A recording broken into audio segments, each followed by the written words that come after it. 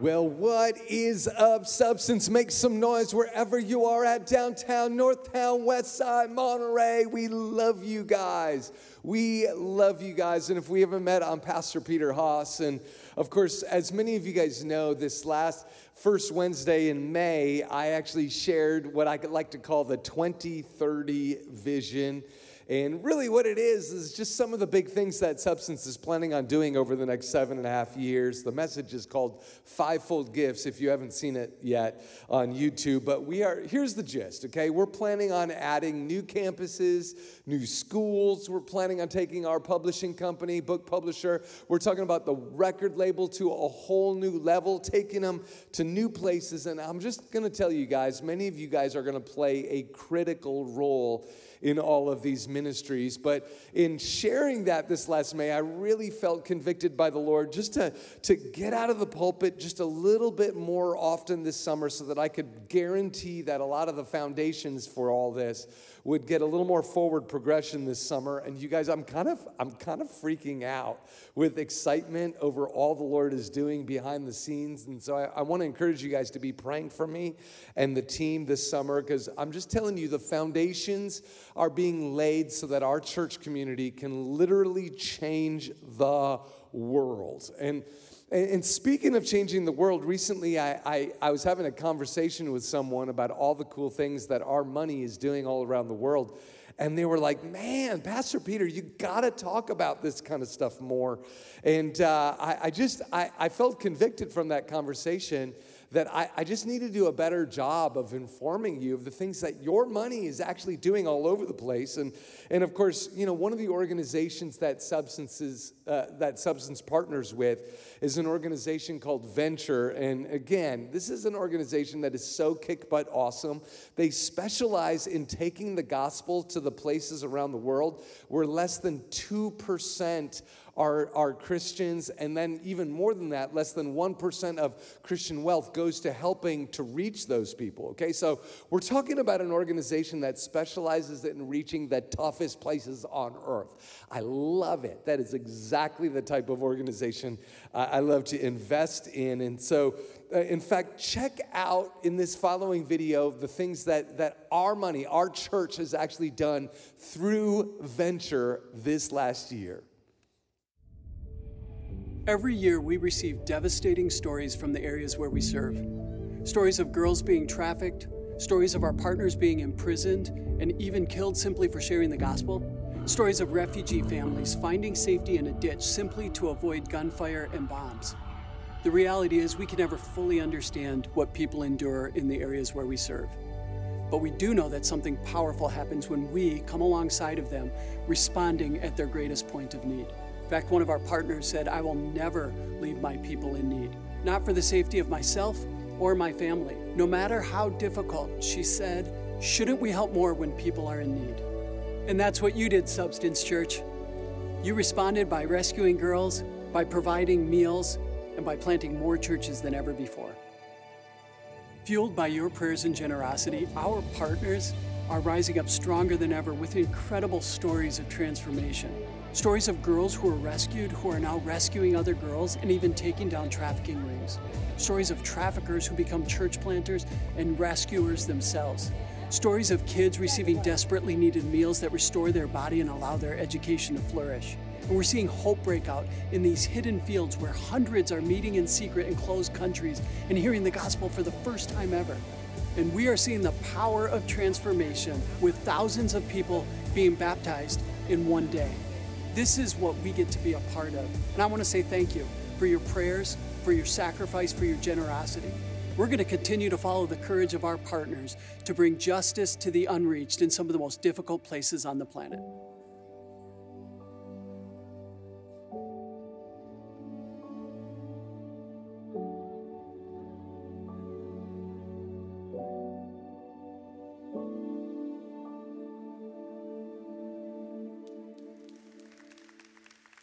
Isn't that cool, you guys? Don't you love seeing that kind of stuff? Now, many of you may not even know this, but Paul Hurckman, the executive director of Venture, he actually calls Substance Church his home. It's awesome. They're family. How cool is that?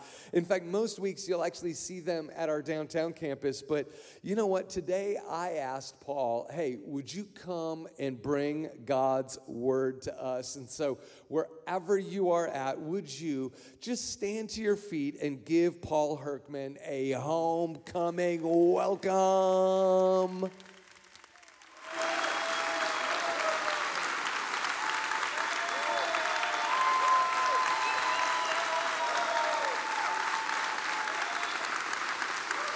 Thank you. It's good to be home. I agree, y'all can sit down. I agree with the good-looking, long-haired guy in the video. It's incredible to say thank you in person. And yeah, if you were wondering, that video was shot at Historic Wesley, because if you're gonna shoot a video of thanks, why not shoot it in one of the most iconic buildings in all of the Twin Cities, a place that my family calls home, where we attend every time that we are here.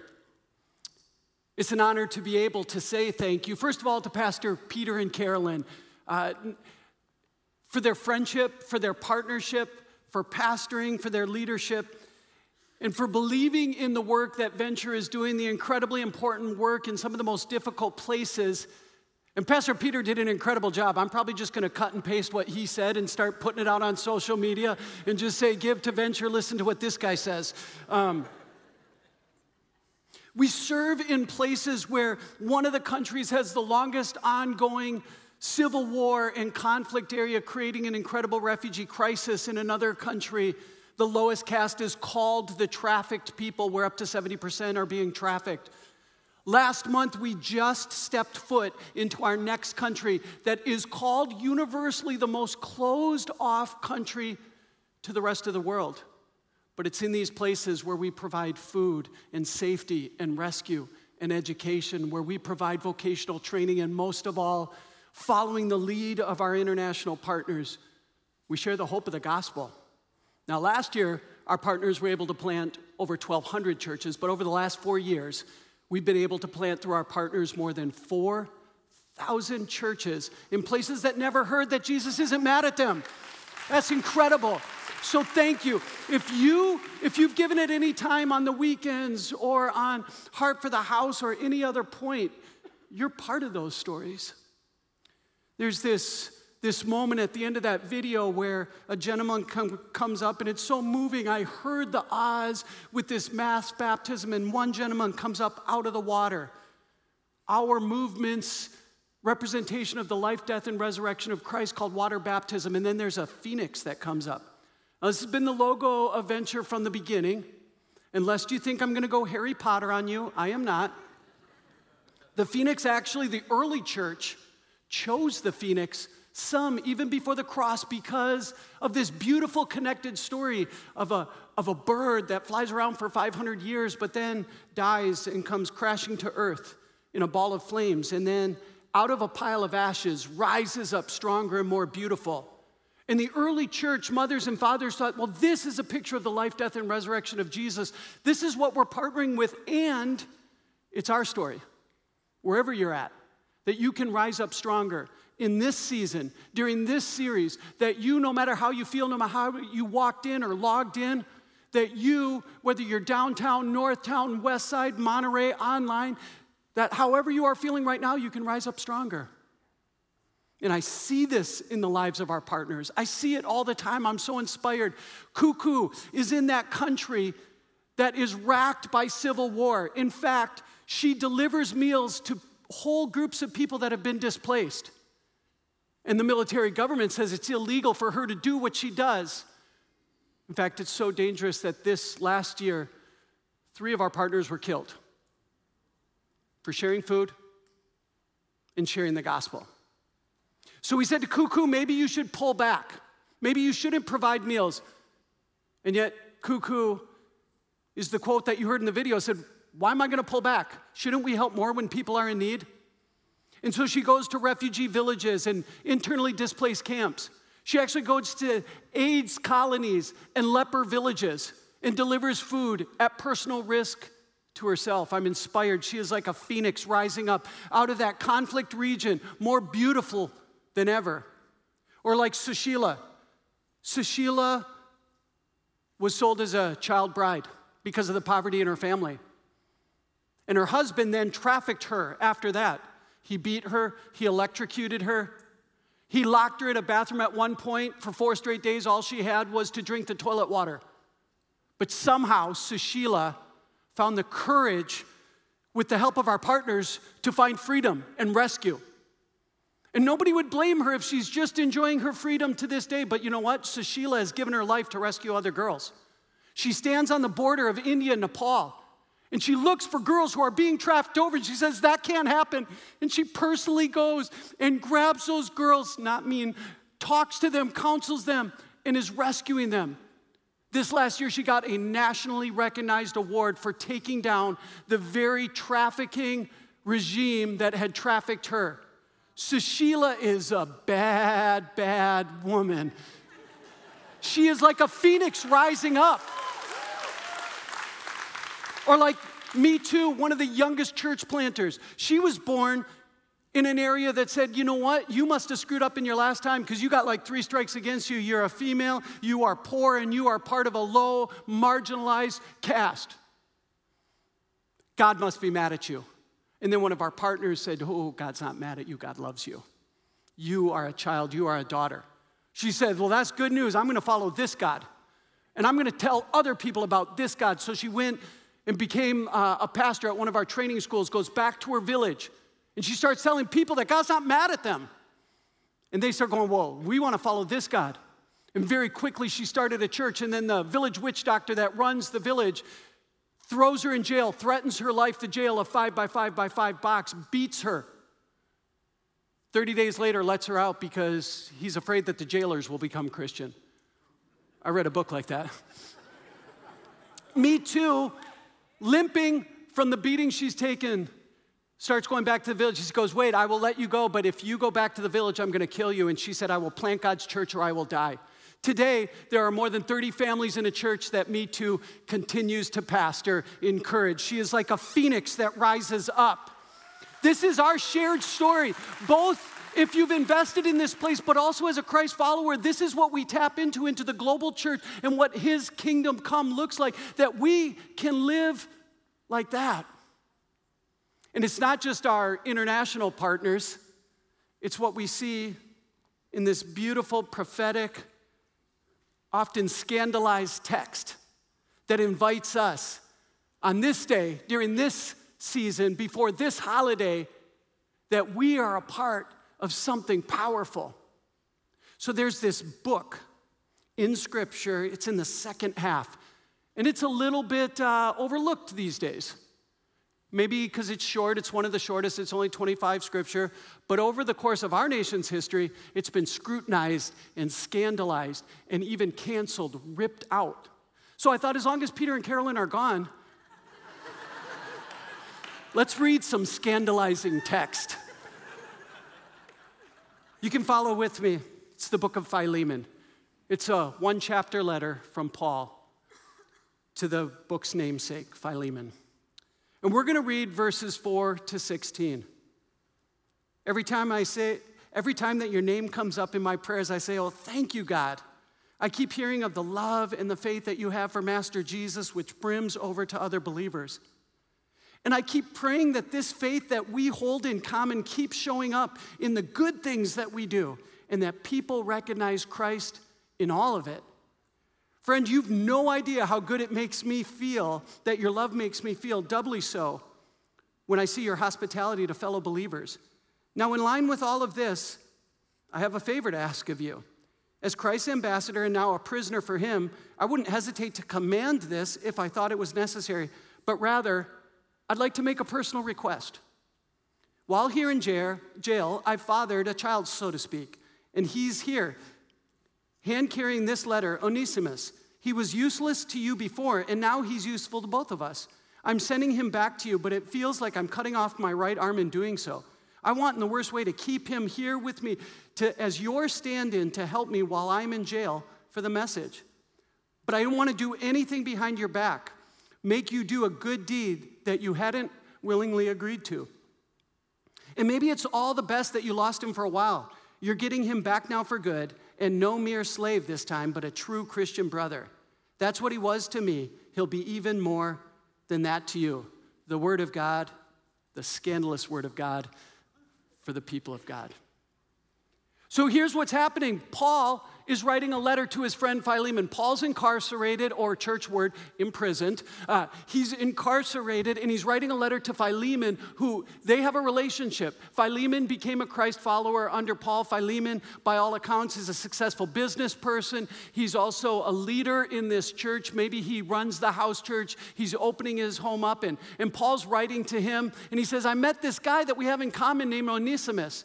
Now, Onesimus was a slave of Philemon, and somehow there's something going on.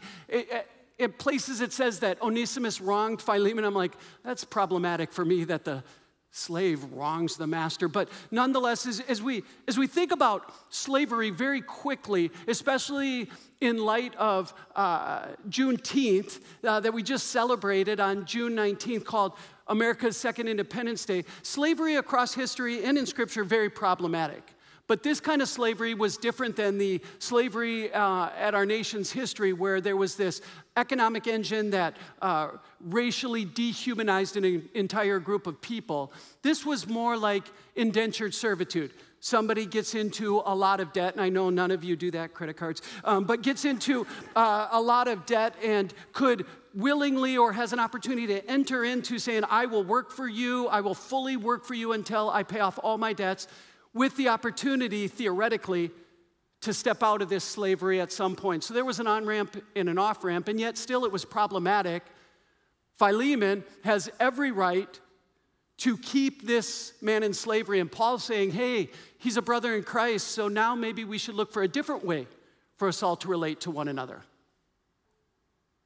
What does it look like for us as it relates to the gospel, for us to look at each other differently? Now, maybe you've already picked up on what's been scandalized and scrutinized and ripped out, because in the early 19th century, when at the front running of our nation, when different missionaries and later plantation owners would go to the Caribbean to convert enslaved Africans, they would tell them about the good love of Jesus, and they would become Christians, and then they would start reading parts of Scripture like this and say, wait, this guy got to be free. What about, you and me? And, well, these missionaries and these plantation owners found that Scripture problematic, inconvenient.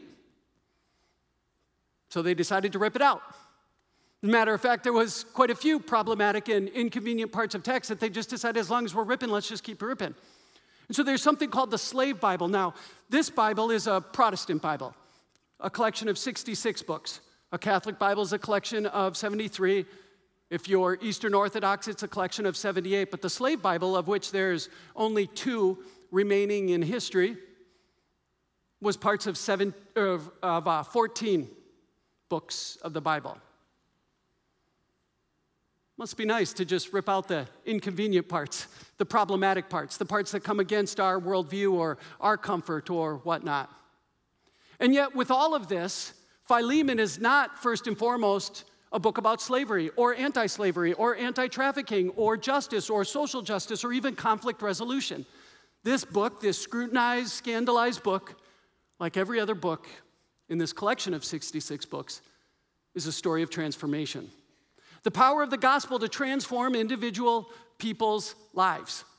And Paul is writing, these 3 main characters, they've all been transformed already.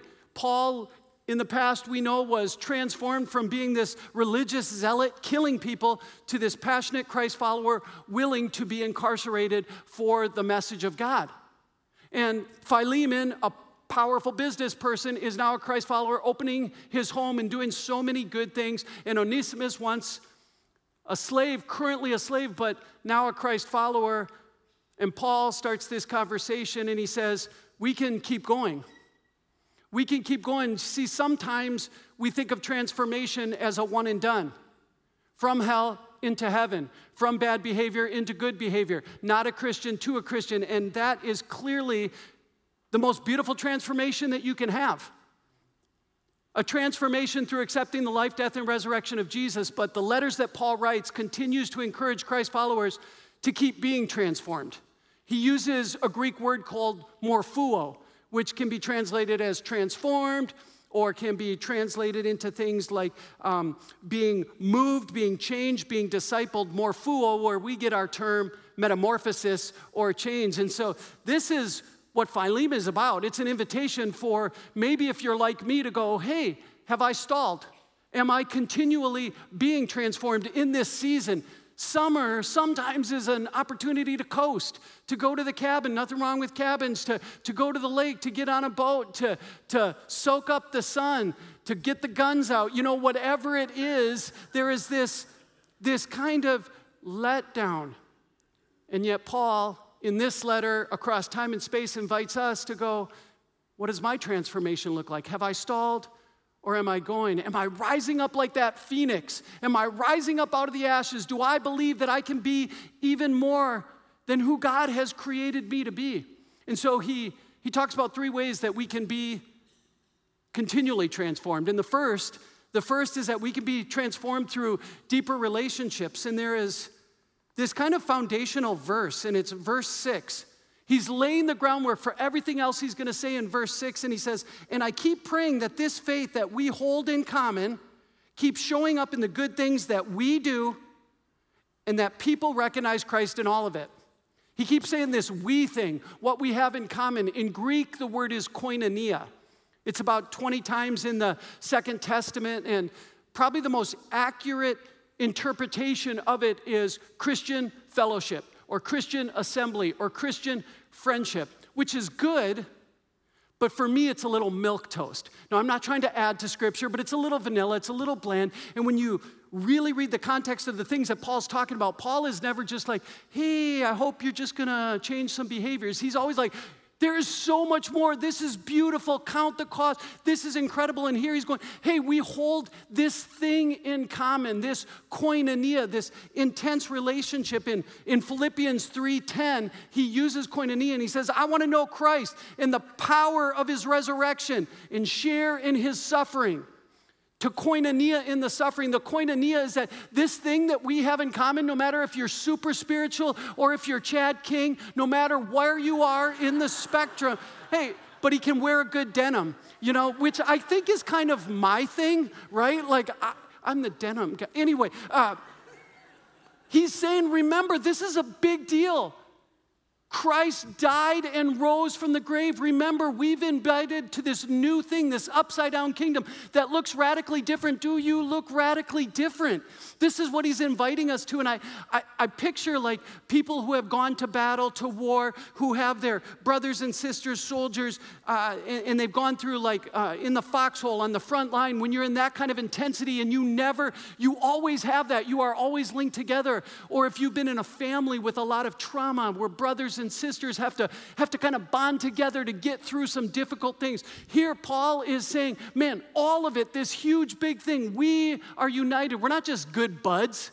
We don't just know each other's name. We don't just know how each other's job is going, but we are deeply connected in the work of Christ. And what does that look like for us? Because Paul's really challenging him the way the gospel challenges us to call us to more.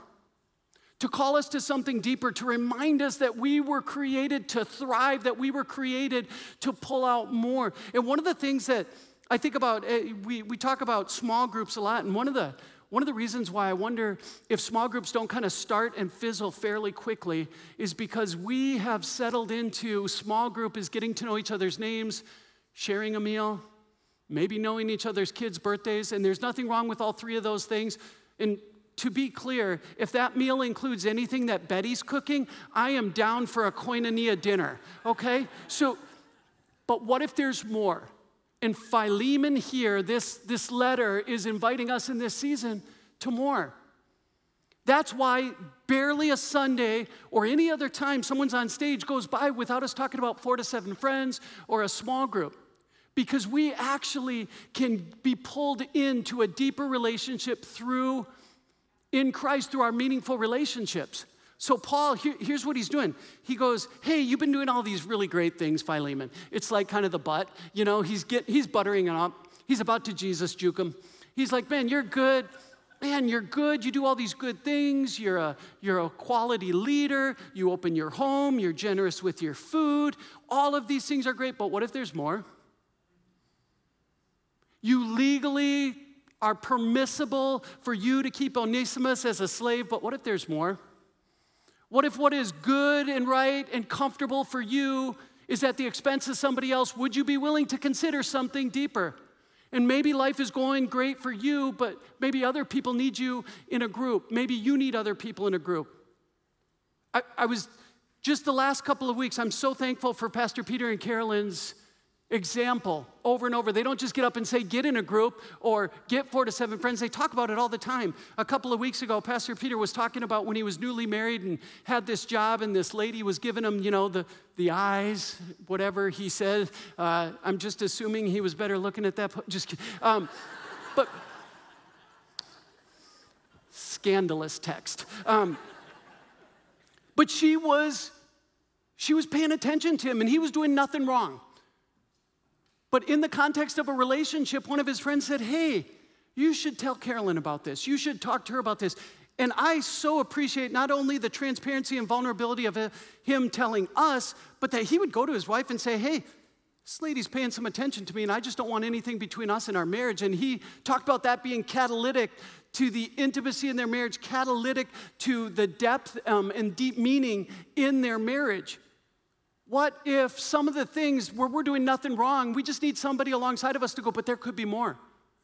Carolyn just, I think 2 weeks ago, talked about the important role of people in her close circle in her health journey. And I love how she talked about that, because we all have health goals, right? Almost all of us. I mean, this doesn't come just from being born. This is...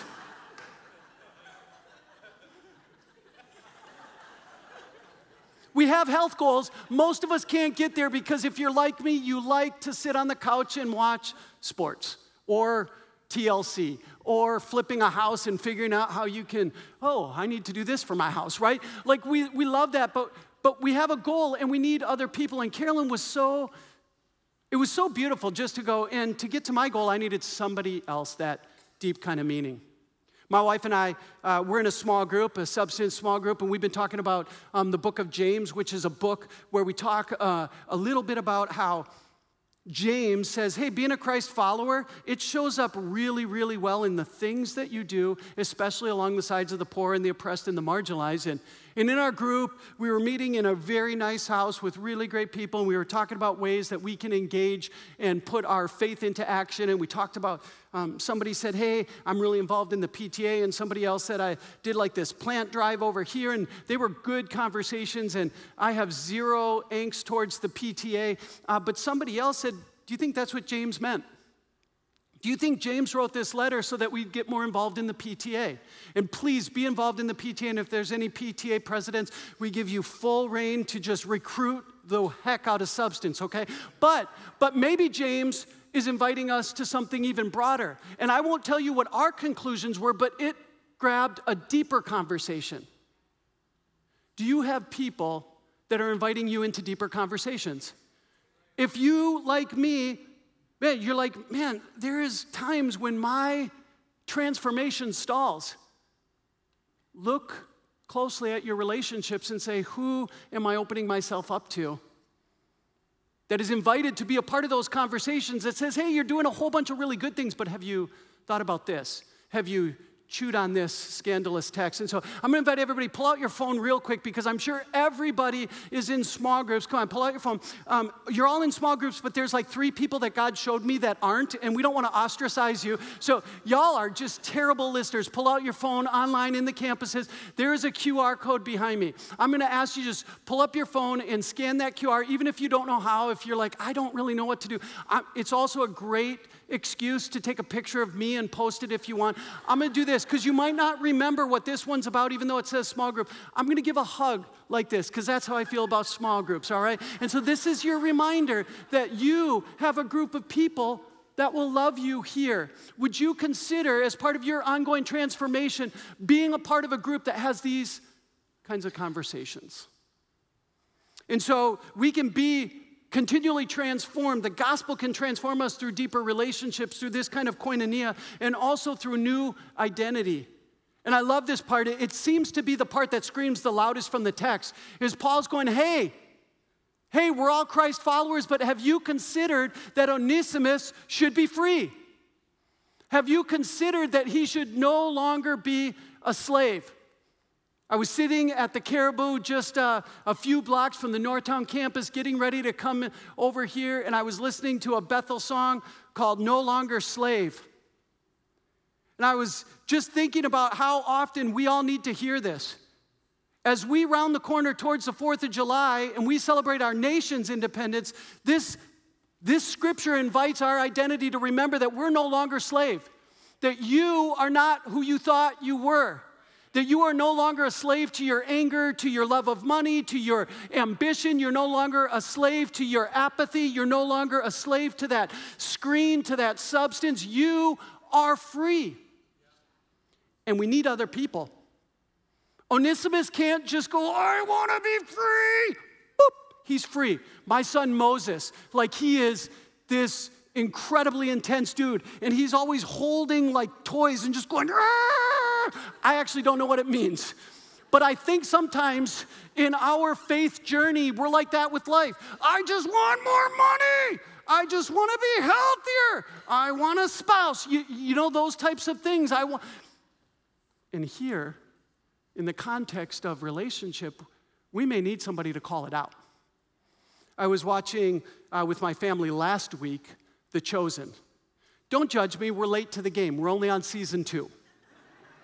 I think it was like episode 2, and there's a conversation, I believe, between Philip and Matthew. And I love Matthew. Matthew has been cast as this gentleman. He might be on the spectrum, but in this conversation, he's talking about feeling very marginalized. He draws a circle, and he says he's over here.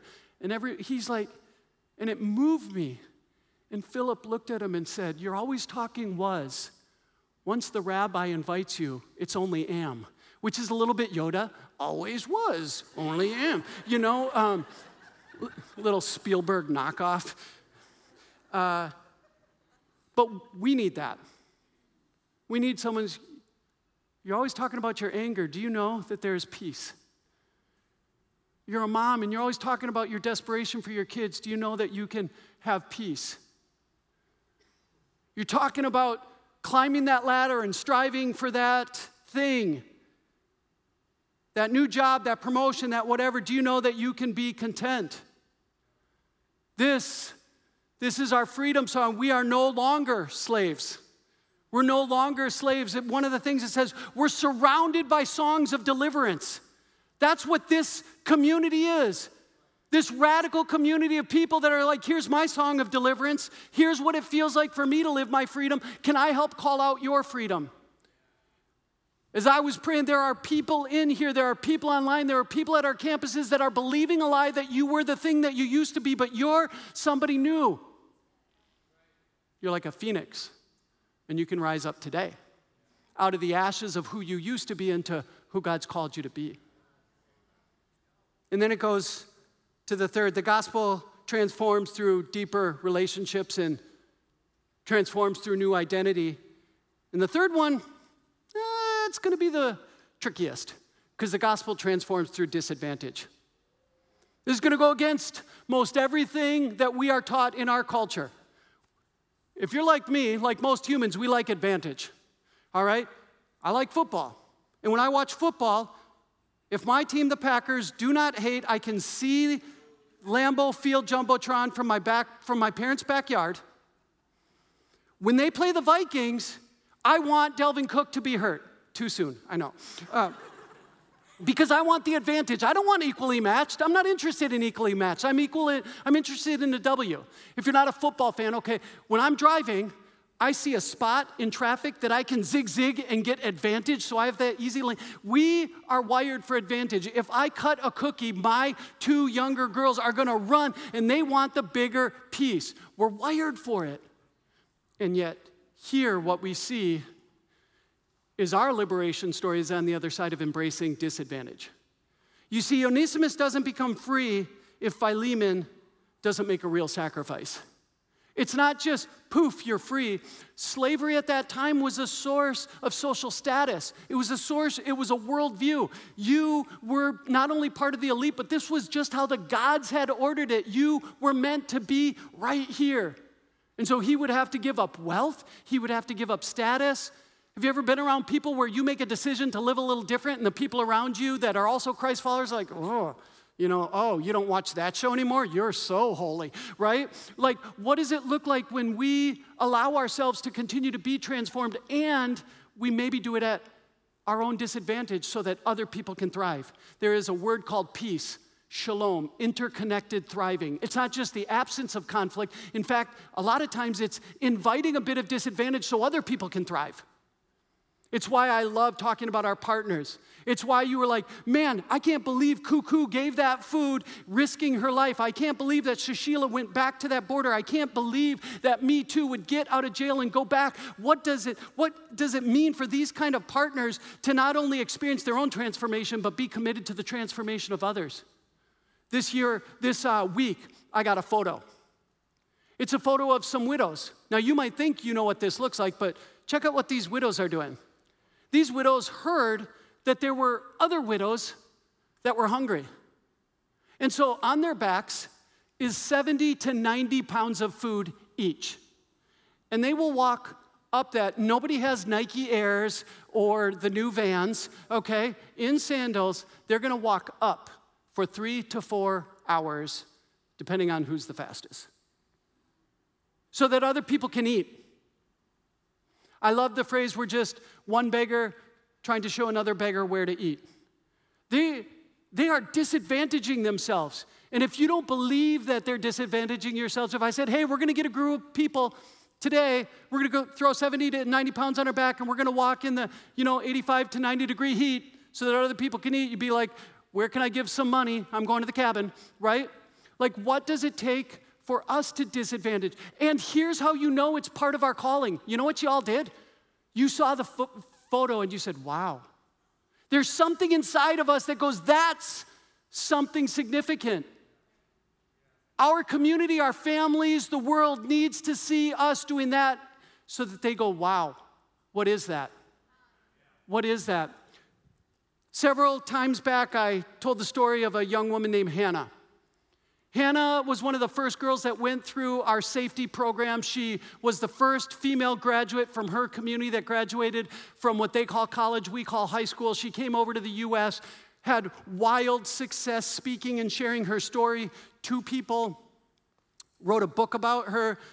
She was offered 2 full-ride scholarships to university. One family invited her to come live in their home on the beach in Florida. $1 million place, very similar to my home. And while she was living there, a global pandemic hit, and she felt very compelled to go back and help her sisters, which she says anybody who's like her is her sister. And she left a $1 million home, and she flew back to Nepal, and she rented a 400 square foot apartment and allowed 10 other women to live with her. And I've shared that story before up to that point, but let me just tell you what she's done this year. As she has willingly disadvantaged herself, as she literally is considering that maybe the gospel doesn't call us to just be comfortable, safe, and even right. But she's gone back and she started a movement that trains women about how God so beautifully made their body as one of the core tenets to free them. So they're teaching about feminine hygiene, and in the last 2 years, she has trained 45,000 women about how God has made their body. 45,000. These women, she has literally helped plant churches, and this year alone, she has gotten on a plane herself, this woman, and gone to brothels and literally told the brothel owner, you better get out of the way, and grabs the girls and literally walks them out. Rescued 10 girls. And it's incredible. This is This is the wow life that we're all called to. I am not kidding you. This is for all of us. You might go, I'm not going to go to Nepal. I totally get that. Maybe you won't do 70 to 90 pounds on your back unless you're Dushep and you're going to use it as a sermon illustration because CrossFit. But what does it look like for us? To just be open and going, my ongoing transformation, maybe I need to consider disadvantage. Maybe it's not about being comfortable or even safe or right. But can I surround myself with people that will invite me to do something? Okay, everybody pull out your phones. You practiced the first time, pull out your phones. I got like 20 seconds. I can't have this delay time, okay? Pull out your phones. We got a QR code. We have Serve Day, July 15. And you might think that's just a good photo op for substance, but this is a practical way where when we bump up against Scripture, we don't just go, that was good, you're kind of funny, I'm out. But that we say, no, we're going to take this serious. What does it mean for you to disadvantage 2 to 3 to 4 hours of your Saturday with family, with your small group, to do something? And so you've got your phones out. I'm going to do this one, okay? Because this is like Serve Day. I can't get the picture of Drew Shep with the t-shirt where he cuts off the sleeves, you know? Serve Day. Seriously. I'm going to say stop laughing. Let's serve our city. Let's look at this scripture. Let's look at this scripture and go, what does it mean for us? Because at the beginning, we talked about those missionaries. And we talked about those pastors that found it inconvenient. Don't worry, I printed this out. I didn't actually rip out the Bible. But we're bumped up against Scripture. And our moment is to rise up like our partners or to rip it out because it's inconvenient. This scrutinized and scandalized text is an on-ramp for your continued transformation. My wife and I were listening to some gospel music, not Maverick City. That's your gateway gospel music. So for those of you, you can start there. But then you get into the real stuff, okay? The 17 minutes, they're yelling at you, they're taking you to the depths, they're taking you to the heights, and we're just doing this. And this gentleman and this female says, this is our Exodus song. What does he mean? The Exodus song, this ongoing story that happens throughout Scripture, Moses raised in a palace that gives it all up, disadvantages, so that he can rescue the Israelite slaves. Esther, married into the palace, puts it all on hold to save the Jewish people. Philemon, totally right in having a slave, at least legally permissible, gave it up. Philippians, Jesus, back to the transformation, was equal with God, but didn't consider equality something to be strived for and lowered himself to serve us. This is our Exodus song. On this July 4th weekend, this text, this scandalized, scrutinized, canceled text is insight into the life that you were created to live through deep and meaningful relationships, embracing new identity, and considering what does it look like for us to disadvantage ourselves so that other people can thrive. As our campus pastor comes up to tell us where we're going next, I just want to pray over you. With our eyes open, with our heads up, you are new. You are a phoenix. You can rise up out of whatever you're going through, your family, your business, your isolation, your loneliness, your broken relation. You can rise up. This is why we meet, to remind one another. This is a collection of deliverance songs around here. We testify that this is good. You are seen. God is not mad, and your transformation is not over. For his kingdom come and his will to be done. Campus pastors, tell us where we're going next.